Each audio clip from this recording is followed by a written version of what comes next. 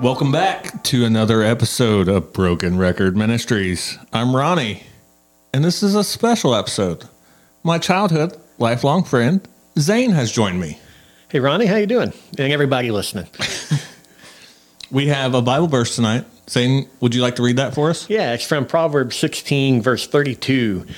Patience is better than power, and controlling one's emotions than in capturing a city. It's a powerful verse. I like it. It's been part of what I've been doing ministry-wise. It's been sitting with me a lot. I had a professor in college who, even though he was a Buddhist professor, but he still likes quoting Old Testament, and he liked doing a lot of different things. And he talked about how you have spiritual friends in life. Spiritual friends are those ones that teach you compassion and mercy and patience and patience. And more patience. And patience, you know, because you need it. I feel like you're talking about me there. No. We go from there. But how you been, man? Good. Yeah, you got a lot going on this weekend. I have a lot going on all the time, it seems. Yeah, you're busy too. I am, because we've tried to set this up like 3 times. And I know everything works out. Forget. Yeah, it's doing this recording on a Wednesday, and then I got youth group, or I'm doing a lesson that day, or I'm just not going anywhere tonight. I did that yesterday, man. I did 2 funerals on Saturday. Like an hour between each one. And I normally take Monday as my day off anyway. For those of you who don't know, I'm the pastor at First Christian Church in Mexico, Missouri, not south the border, but it's a long way to get back. I was going to say, you're not as tan then. I know I'm not as tan, and I don't have a personal relationship with Jesus. Go from there, but I could. I might. I don't know, but I could. But anyway, I had just an hour in between them, because one was kind of spur of the moment, and the other one was a big deal. Not that they all aren't, but this one was kind of a big name within the church. You've done a lot and did some different things with it. So yesterday I took the day off, and man, I did nothing. Yeah. And we need to back up. Some people, when they say nothing, they tell you, like, oh, yeah, I cleaned the garage, I did this. Man, if I say I did nothing, making a sandwich was like a big accomplishment that day. Yeah, and that's how I am now. Yeah. It seems like I just veg out and just don't do anything. Right. Like you said, making a sandwich is the best accomplishment. Right. Me is like crawling to the bathroom. Like, do I really want to go? Do I really have to go? But yeah, because you're just wore out. Right. So for those that are listening, Zane and I have known each other since we were babies, pretty much. Yeah. My grandparents lived across the road from his house, and Right. him and his parents and brother and sister. And so, unfortunately for him, he's known me my whole life. It goes both ways. I was the one that was like, like on the weekend, because where we lived, there weren't kids, where I lived, there were not kids around. They lived out in the country.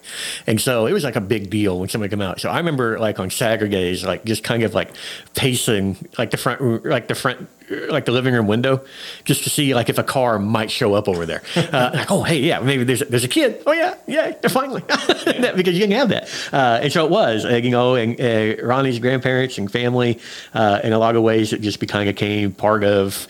That's what was going on for so much, and just kind of involved with that. It was welcome with that. And so was invited to haunted houses in the garage, and and things like that, and just being able to be there at different times. It was just a good time with that. And we had families that knew each other and did some different things, so it was always good. So, yeah, I'm like pretending we were He-Man in the field and in the yard, and G.I. Joe, and sometimes even stuff we made up on the fly. Oh yeah, just whatever. We're making stuff up and doing that. It was, it was throwing, and even after that, it was doing, football plays in the yard, when throwing passes and doing different things. 500, or just you run out there and make a hook and catch it. Yeah. Which basically was that. It wasn't even nothing crazy with that. It was, all kinds of stuff. If we had him out there, I know, your uncle Jackie and my brother were friends, and they'd be out there, and 4th of July might be having bottle rockets shot at each other and doing some different things that way. So it was just fun to be able to do some of that. And then getting older, like stupid stuff at school all the time, whether it be like ridiculous plays that somebody... Is the statute of limitations up on these? I think so. I'm just kidding. I think we're past the 80-20 rule or whatever it was. but no, it was just stuff like that. It was, about getting my neck snapped because I got chucked up in the air really, really high and came down and landing on my head. Yeah. No, I remember before we hit the record button, we've been talking, but I remember the only time that I got a whooping from my grandpa was when we went with my uncle and his friend that lived down the road. Yeah. And we were supposed to be fishing in the pond. Yep. And it rained the night before. Right. And we came back and we had clay all over us. Yep. Like we were Rambo coming out of the side of the cliff. Yep. And my grandpa was none too happy about it. No. And see, I just went home. Yeah. Yeah. So some things happen with it as well too. So we go from there. Yeah. And one thing that I did want to talk to you about. Sure. Just because it was us and right. all the wholesomeness part, you've always been in your faith. Yeah. And I haven't. Yeah. I mean, at that time when we're pretending to be G.I. Joes and whatever, there was that. But then those high school years or, to recent couple of years ago, I wasn't. Yep. So navigate us through that. It's an easy and hard question to answer all the time in every way because, I grew up in church like a lot of other people did. But a lot of people who grew up in church don't go on to become ministers or really even continue on to faith sometimes. But there was so my mom used to joke, then she said that with my personality, I was either going to become a bartender or a minister because people just kind of naturally talk to me. Even... I would never, even in a heartbeat, consider myself in my high school days as popular. Right, yeah. But I also didn't feel like I couldn't talk to a certain group of people. Yes. I never felt that. Yep, I understand. And so part of that was because I think even then there's a calling on people's lives, and it always kind of manifests in different ways. But somehow I just knew, and it doesn't mean that other people don't. But somehow I did, and I don't know how to put words to that. Okay. Because the best way I can tell it is I do. So I don't talk about this a whole lot because people look at me crazy when I tell them this. But early on, early in high school, I had a dream one night that is more vision than dream.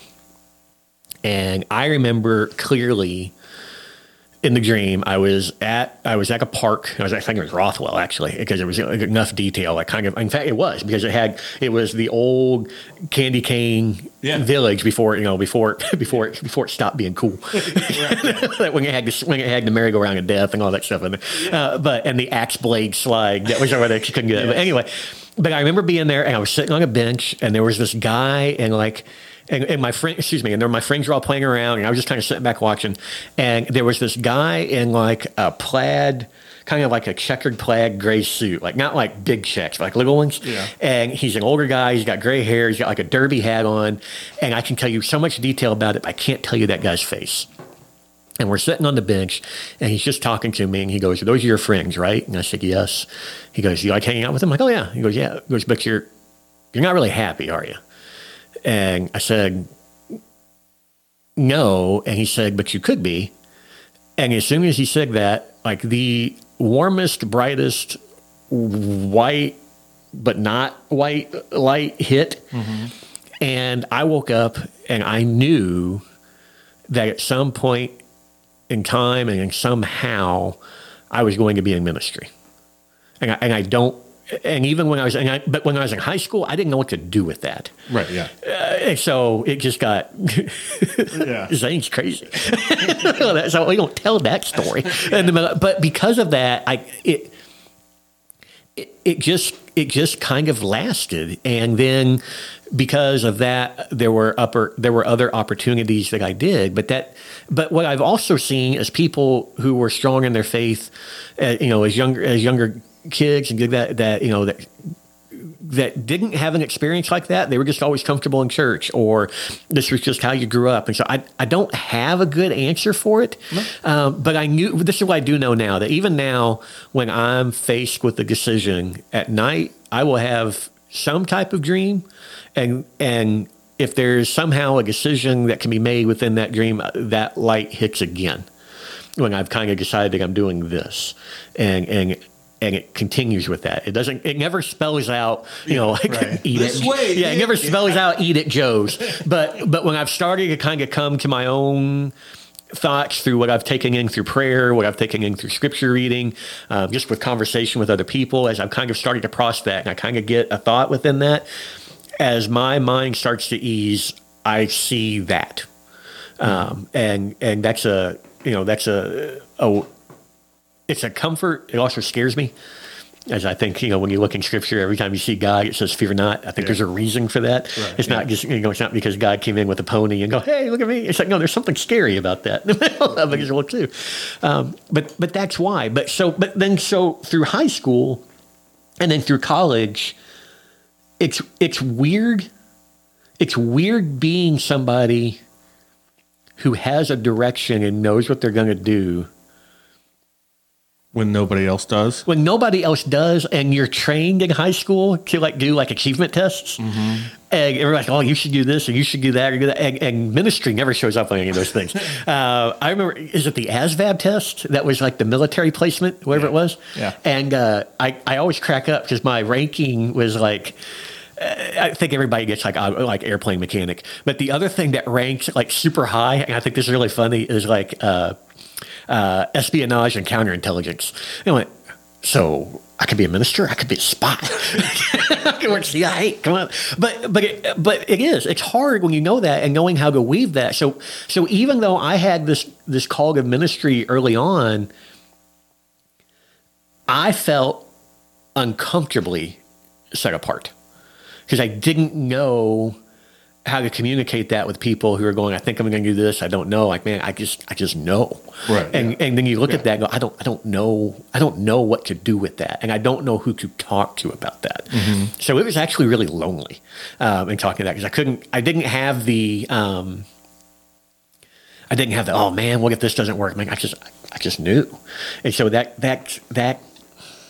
it's a weird place to be. Like I loved it that I had it, but at the same time going, no, yeah, and like you said, it would be a different type of loneliness, right? Right. Because, like you said, I'm sure there wasn't.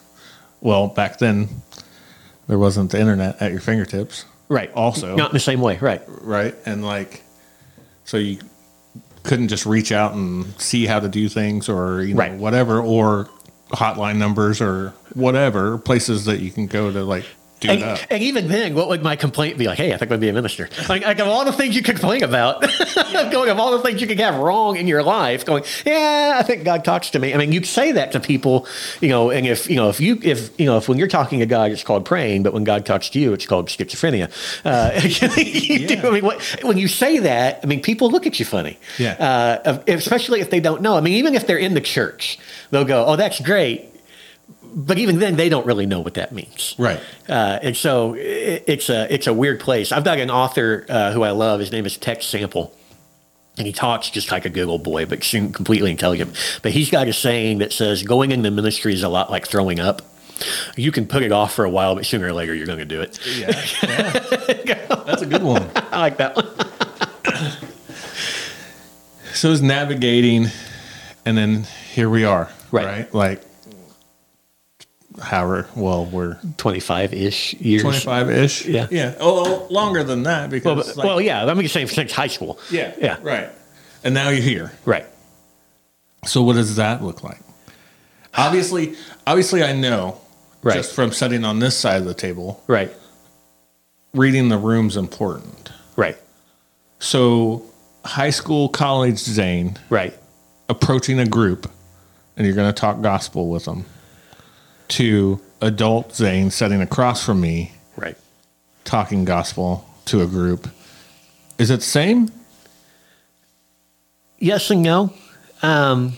What is said and how it's delivered is not different. What is different now is I'm not as choosy about picking the group that I talk to. Makes sense. Where before it was,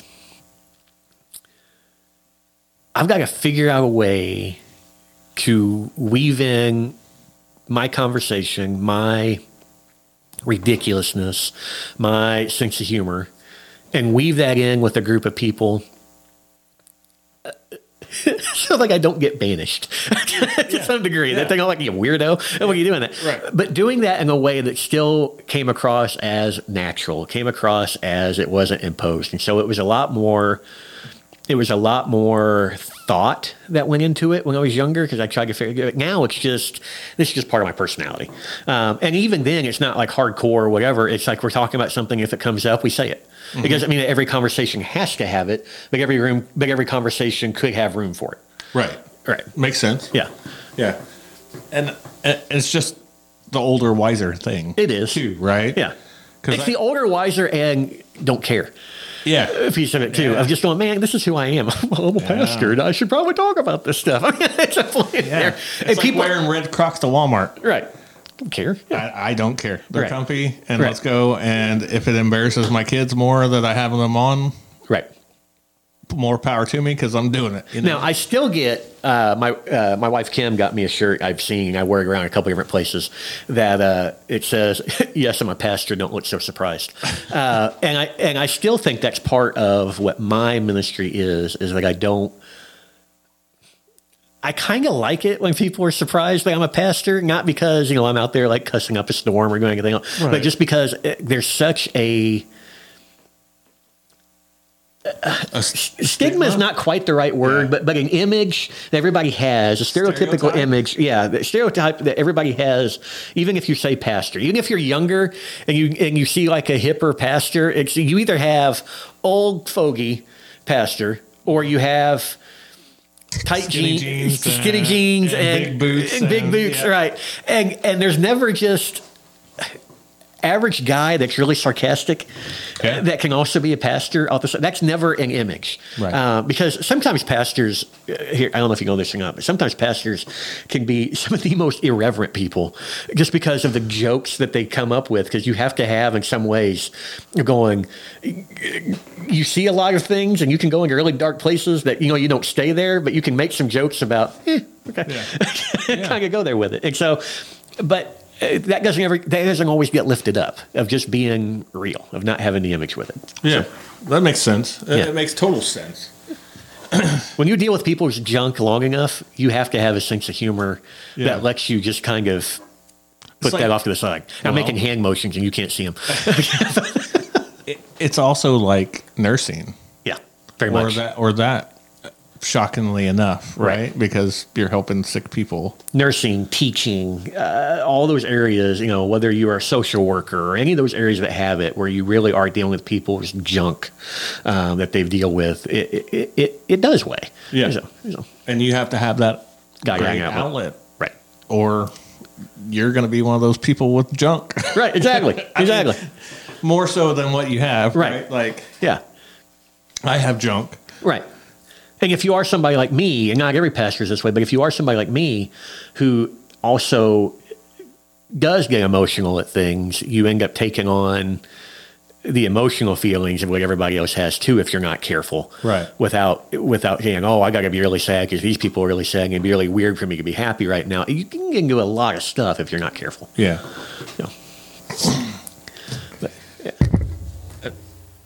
So as far as walking through it, man, it developed me into who I am. I love talking to people and surprising them. When I was in college, I was a licensed minister, and I lived in a fraternity house, which made for all kinds of really cool stories. And so the only one I can really share is exactly our statutes of limitations, right? But they used to like to find the drunkest person in the house who had never been there before, and then go tell them, "Hey, there's a minister that lives down that hallway." And so, like at 2:00 in the morning, I get like my door banged on, just bam, bam, bam, bam. Like I open the door, like, "You aren't no minister." Blah, blah, blah. So I'd show them the license. Like, "Oh, I'm sorry, don't tell my mom." Like, "Man, I don't even know your mom." How can I do that? I don't know you exactly. But yeah, so we had that. But at the same time, in that conversation piece, we had worked this out enough that there was a lounge right next to my room, and I preached at a little country church who was just training out that they could afford to pay somebody one Sunday a month. And so I get over there. It's a great training spot. And I could go in and go, "Hey, I've got church in the morning preaching." And that whole house, people not, some religious, some not, will go, "Cool." And they move it. So it wasn't right next. And it wasn't even thought about. Like, it was just moved. Right. Because it was just kind of that relation of being able to talk and being able to be real with people that we had built up. Yeah. Yeah. That's cool. Yeah, it's one of my favorite memories of being in college, just having that, and just the stuff that came with that. Like the guy that used to like to get drunk and then tell me about the last time he saw God. I'm like, "Oh, yeah, it is. Because it's liquid courage. Right? It is. It's liquid courage. They tell you everything. Like, man, I did not need to hear that. Yeah. I'm just getting started. Don't burn me out now, man. So with that being said, and Sure. you just brought it up, burnout. Have you had it? And for the record, I hate that term. And I don't know why. Sure. And I know hate's a strong word, and my grandma always told me that. I strongly blah, blah, despise blah. that word with a flaming hot passion that boils in my... Do not like it. Right. But I'm sure, as how old as we are, right? We just turned 21 2 days ago. Exactly. Looking good too. You are. I'm not. Hey. You had to have had that moments. And if you haven't, I want to hear those too. And you don't have to go super detailed. I'm just saying, like. So if you mean, if you mean burnout, as in, I don't want to do this anymore. I haven't had that. Okay. And part of the reason I haven't had that is I have been fortunate enough to be in church settings that have been super supportive and have really loved on their pastor. I have friends of mine in ministry who have not been able to serve churches like that. And that's a whole, we can do a whole series on that. Docu-series. Right, exactly. But so that up front. But are there times where I've gone, I don't know if I can do this, or I don't know how to do this, or I'm just tired and I don't know what else to do? Then yes. We were talking before, I did 2 funerals Saturday, and Monday's normally my day off, and I took another day off just because you were exhausted. I was exhausted. And I don't know, there have been studies that have been shown that, so here's a good plug to support your minister. There have been studies that have been shown that when a pastor delivers even a 20-minute sermon, the emotional energy of giving that sermon is equal to a 40-hour manual labor week. Oh yeah, I can contest to that. Right. Like, I always say, because everybody's like, "Are you nervous? Are you like pressure? Or whatever?" And for me, and me, like I've always been an athletic person, and I never. The only places that I didn't get nervous was in between the foul lines in the baseball field. Right. Because I knew what I was doing. Right. Right. Going on the out of bounds lines on a football field or a big football game, I was nervous. Right. And I could do both sides, all 4 quarters, and be exhausted. Right. But a 45-minute sermon on a Sunday, is a whole different ballgame. It is, because there's an emotional toil that just. I think in those moments, and it's hard to explain. The best way I know how to describe this is that jazz musicians talk about when they play, and they really just dump themselves into the music. They call it about getting in the groove. And they will talk about how at some point the music just takes over. And I think if pastors have really done their due diligence and they really have prayed and they really have taken the concerns of the congregation, the community, the church, whatever, and get part, that God really does. It's not that God takes over, but you realize that the words that are either being preached or written or prayed or whatever it is, there is a synchronization. There's a synchronization of it, and there's also a. I never would have done this on my own. Yeah. Yes. And if you channel that long enough, it's exhausting. So I did 2 funerals on Saturday and then preached on Sunday, so 3 services. Right. And so by Tuesday, like, I'm fried. Yeah. And that is a really hard concept to explain to people that go, man, all you have to do is go over there and talk for like 25, 30 minutes, whatever. Yeah, I can do that. It's like, and you tell them, and you want, and even if you try to defend it, you don't come across as very humble at that point. You suck.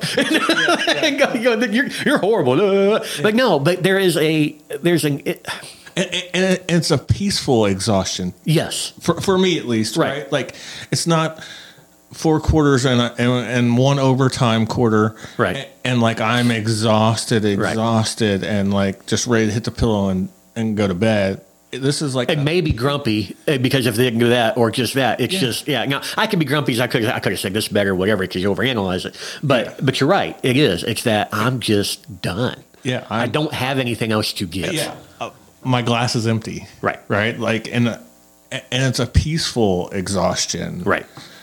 Besides the volley in your head about if it hit or not, or So your question about burnout. Man, I have been fortunate to serve churches that have been really, really good.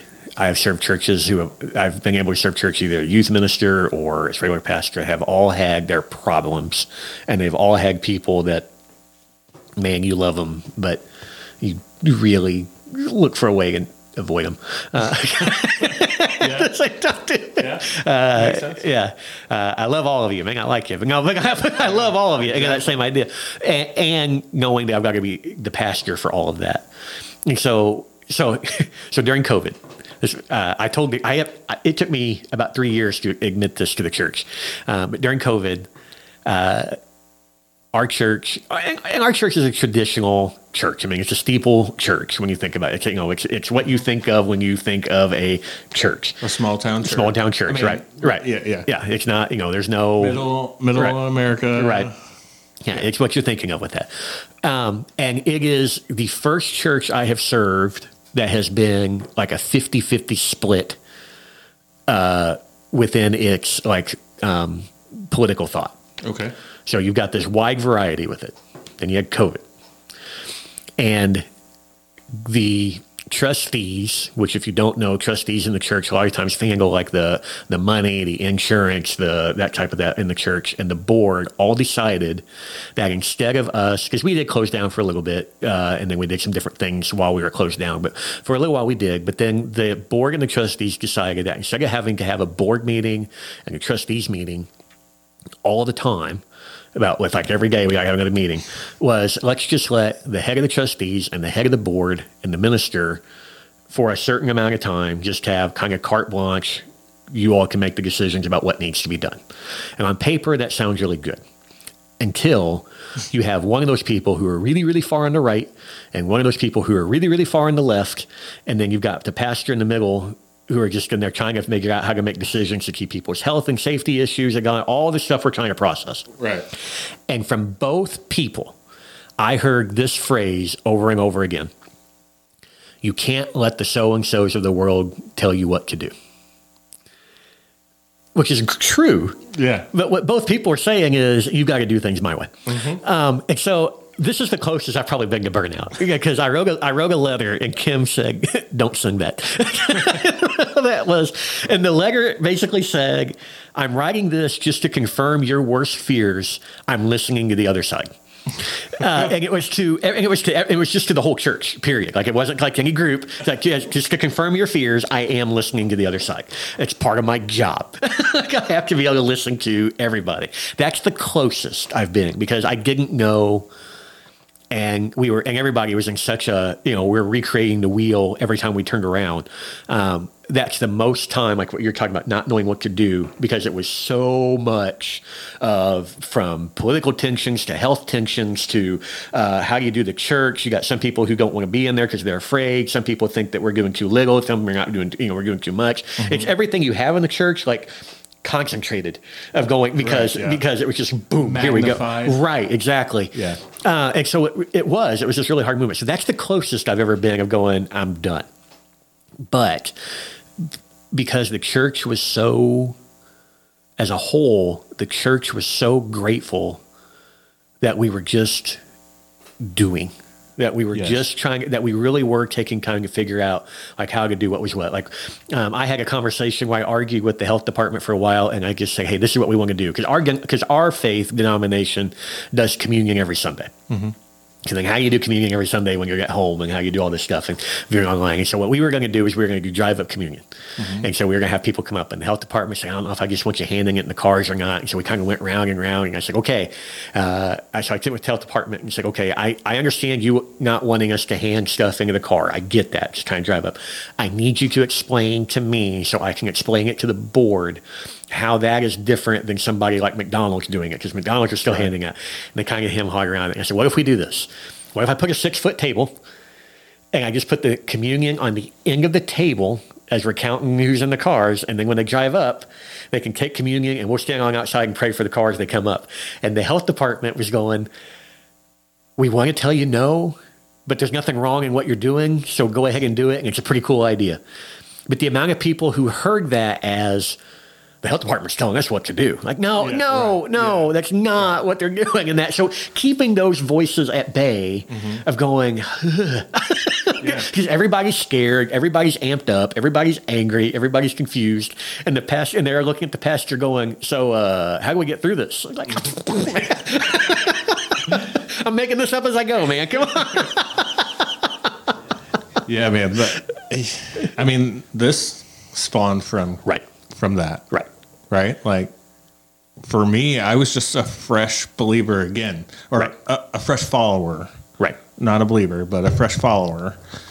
And then, like, I'm essential because I do IT. Right. And so I can get out. Yeah. I can drive around. Like, there's still rules and protocols that I have to do as well. But some people didn't have that luxury. Right. And then some of the stuff that I did as a stress reliever, I couldn't do because everything was shut down. Right. And like one of the things that kept me in check back then was hanging out with the guys. Right. And then, we coined the phrase a Brad question. And it was just, like it was maybe a question little Ronnie had. Absolutely. Then. You know what I mean? Like, what's it mean that God rested on this day?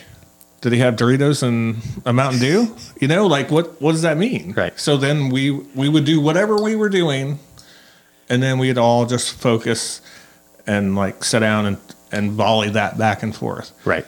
And then you take that away, and then I'm like a caged animal inside my head. Right. And then I was like, oh. I got a confession to make for you. Every time I listen to one of these, and this is the best compliment I can give, and I truly mean that, is that in my mind, I replay the scene from Talladega Nights. Yeah. When they're talking about what type of Jesus you prefer praying to. Is it Jesus, or I like to picture my Jesus with the angel wings in the background. So I love that.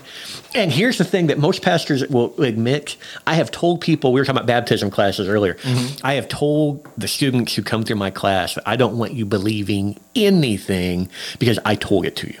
Yeah. I want people to challenge it. I think it would be the scariest day and the best day ever if somebody in the congregation went and raised their hand and went, wait a minute, I would love it because there is something about. Well, that's happened at our church. So. It's good. Yeah, I know. But see, we don't have. See, I don't have that. I don't. No, I know. I'm traditional church. Yeah. I am a pastor who would love to do the other stuff, and we got some ideas of what we're working on for that. Which would do that stuff, but still. Not stuck, but serving a church that's still trying to figure out how to be that, right. Which is what I love doing. They're still trying to figure out what can we do differently, knowing that we have to be different. So, yeah. I put you on the spot. Sure. I know you listen. Yeah. Do you have anything for me wise? Like, I mean, sure. I put you on the spot. You put me on the spot again. Put you on the spot again. Right. I guess what I would say is I've thought about this a lot, and I've chuckled about it a lot in my head, of going, the Ronnie that you refer to as little Ronnie. Well, I mean, yeah, I know, but I think it's fun, but I think it's right. But even like high school and on, what would that guy say if you went up to him and said, hey, like when you're an old man, like 40, 44, 45, 46, all that, you're going to be hosting. Well, first of all, you got to explain what a podcast is. But then second, you're going to be having a group recorded conversation for people to listen to and hear.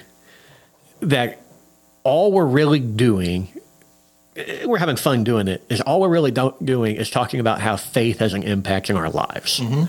What would that Ronnie say? It's funny that you say that. I think about that question all the time. Right. Right. And that's how I approach whatever I'm doing or whatever event we're doing or, speaking at a baccalaureate, right. Like, whatever, like that's it. Because I'm not saying the methods were wrong back then. And I'm not saying that everything was sunshine and rainbows either. Right. But what would have gotten me to listen? Right. And that's what I try when I go there, right? Like, I was fortunate enough to talk at alcoholic rehab center. And like, that's a Michael Jordan layup for me. Right. Because I was one. I am one. Right. Right. And so, but you take me out of that. Right. Right. And then I read the room all the time. So I don't know. Like, I think my approach would be softer, but not pillow softer. Right. But not sledgehammer coming down either. Right. But what would that Ronnie's response be when you told him? Oh, yeah. When you told him, hey, this is what you're going to be doing when you're older. Yeah. You seen Back to the Future. Yeah. When it's like that. Yeah, like, no, we're not doing that. Right. Because like you were saying, like you knew what you were doing. Right. I thought I knew what I was doing. Right. Right? Like I had that path. Right.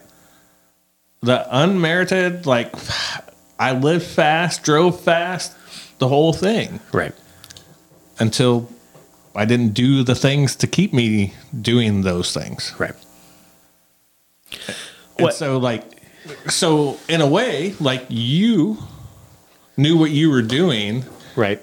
And there was no backup plan for you. Right. Because you were stubborn enough to do so. I've thought about that many, many times. Right. Like if the church folds, I don't have any other skills.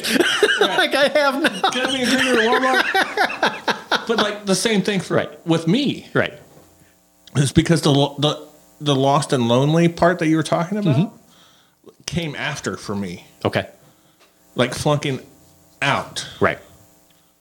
Because that was the only thing I focused on. Right. So then it was like, I got to tuck my tail between my legs and come back. Yeah. And cocky, arrogant Ronnie doesn't do that. Right. And now I have to, and it stings really, really bad. Right.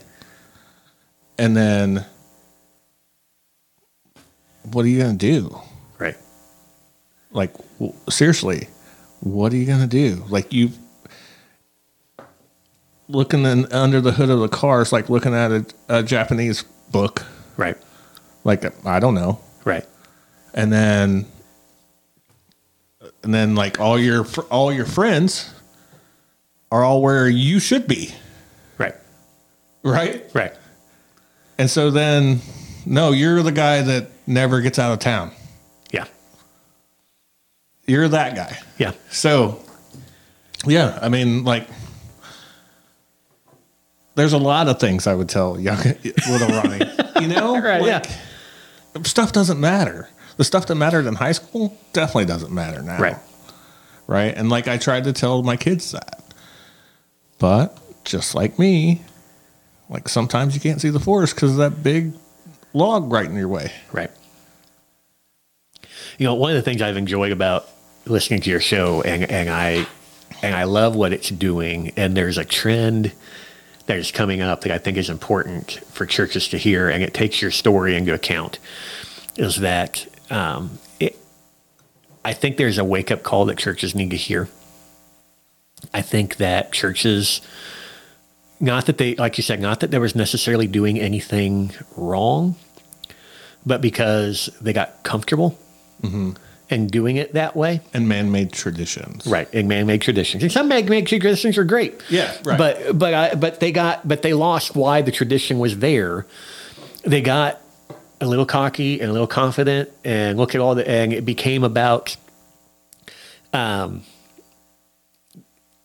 getting the right people in their church, because we got to have the right community leaders so that we can do that. And because that became the focus for a lot of churches, instead of how are we always making sure we're engaging the culture in a way that people are challenged and understood all at the same time. Right. That's the hardest part of crafting a sermon. How do you show understanding and challenge all at the same time? I chuckled the other day because as I was doing my sermon notes, and you'll get this, it's like, I got to make this like the Stan Lee version of a sermon, right? Right. Because, and I always say that, and you get it, right, like other people might not. Right. But like, because it didn't matter if it was issue 1, 6, 18, like he wanted, if it's somebody's first comic, then that's, you got to understand it. Right. So it doesn't matter if it's a shallow version and you're a kid and you're not high deep in theology, or if you're that double PhD Bible nerd, right? It's like you got to tread both waters, right? And I think churches, because they got comfortable, they fell into a pattern that you actually see all throughout the Old Testament. And there's a really fancy theological scholarly people who know how to speak real good word that it's called the Deuteronomical cycle. And this is what the cycle is.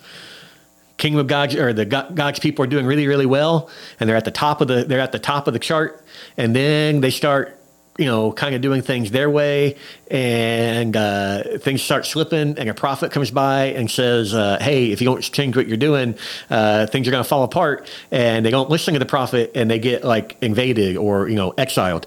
The whole book of Judges. Yeah, the whole book of Judges. But it's the entire Old Testament. Right. Yes. Yeah, but so they get exiled, and then they start going, hey, where did we screw up? And the prophet comes back and goes, hey, you didn't listen to God. And they go, hey, maybe we should start doing that. And they start climbing up the hill again until they hit their peak. And I think the church has kind of hit that, and where I would say that things like what you all do with Broken Record Ministries and other ones are filling that prophet role of just calling attention to there's another way to do this, and you need to pay attention to it so that you can be in that cycle of going, this is what could be. Church could just be a group of people just hanging out and talking and sharing with God, and then going figure out, hey, we're gonna go help out with a group. Whether it is like, I know, like coming up here in town, it's, hey, we're gonna send a bunch of people out to over at the Lutheran church because they're doing Thanksgiving and they're gonna need a bunch of drivers to deliver meals. We're gonna get together and we're gonna do that because people need to have it. It's not the walls and the structure. It's really what does the community of believers really do. Right. And it's a really cool spot, I think, to be in right now. It's daunting, but it's kind of a cool spot to be kind of in the precipice of a history, because the church hasn't been in this spot for a really long time. Right. To be able to go, how do we recreate? How do we reinvigorate? How do we do things differently in structure, not in message, but in structure that is what we should have been doing the entire time. What we should have been doing the entire time. Yeah. But because we were in that spot of going, no, we're good, we got this.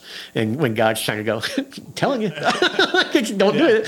I'm right here listening. Right. So that's a really cool thing to me. So that's really one of the things. It's why I enjoy what you do with that. So I think it is a voice that just needs to be heard differently, so that, as we're joking, somebody like little Ronnie or some other people who've been stuck in that spot can go, I never would have thought of that as a way to be an expression of faith. Yeah. Or I'm not the only one. Right. And I'm not, and you're not doing it in a way that is accountability as finger pointing and saying, shame on you, get your life together. What the crap are you thinking? I'm sorry I use that word, but get it. But it happens. But instead going, man, you just want to go hang out. Yeah. And it's a different way. And it's not fake. It's not cheesy. It's authentic. And it does good stuff. And that's what I enjoy. That's what I want my ministry to be, even as I preach. Mm-hmm. Here's a plug for First Christian Church Mexico. You can find us on Facebook at firstchristianchurchmexico.com. But all of our services are still on there. And if you look, one of the reasons I work really hard in crafting mine so that I know the story. Mm-hmm. And once I know the story, I don't need the notes. Yeah. And because we do communion every Sunday, our sermons are shorter, they're like 20 minutes, but they're in that same time frame. But, whether it's series or whatever we're talking about, I try to write the sermons in a way like what we're talking about that goes, this can be relatable. And when it's challenging, it's not shame on you.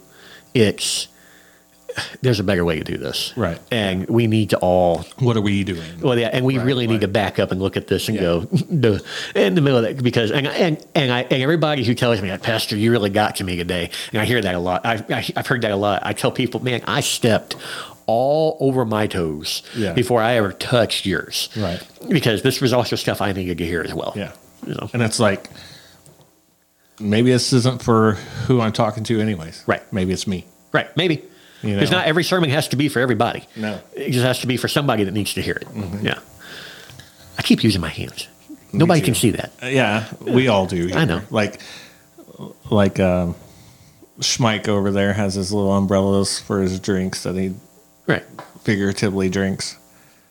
But last question, and then we'll pull the needle off the record. Okay. What would little Zane say? I think he would.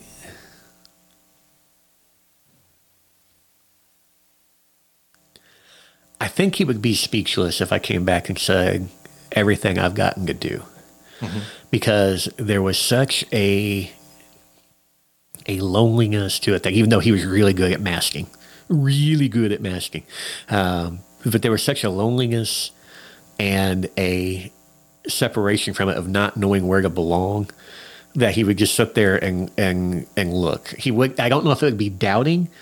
I don't know if it'd be doubting what the older version would say, but it would definitely be it'd be more than right, but it would be. I don't know if he would know what to do with it. Yeah. Because there's, from getting to go to Poland and do Holocaust study stuff and have conversations in a multi-faith setting, to the levels of camps that I work in, to the churches I've been able to set in, to going on mission trip in Brazil and, doing some really cool experiences within that, and to be able to hear that and go, on top of that, I think what he would have struggled with is recognizing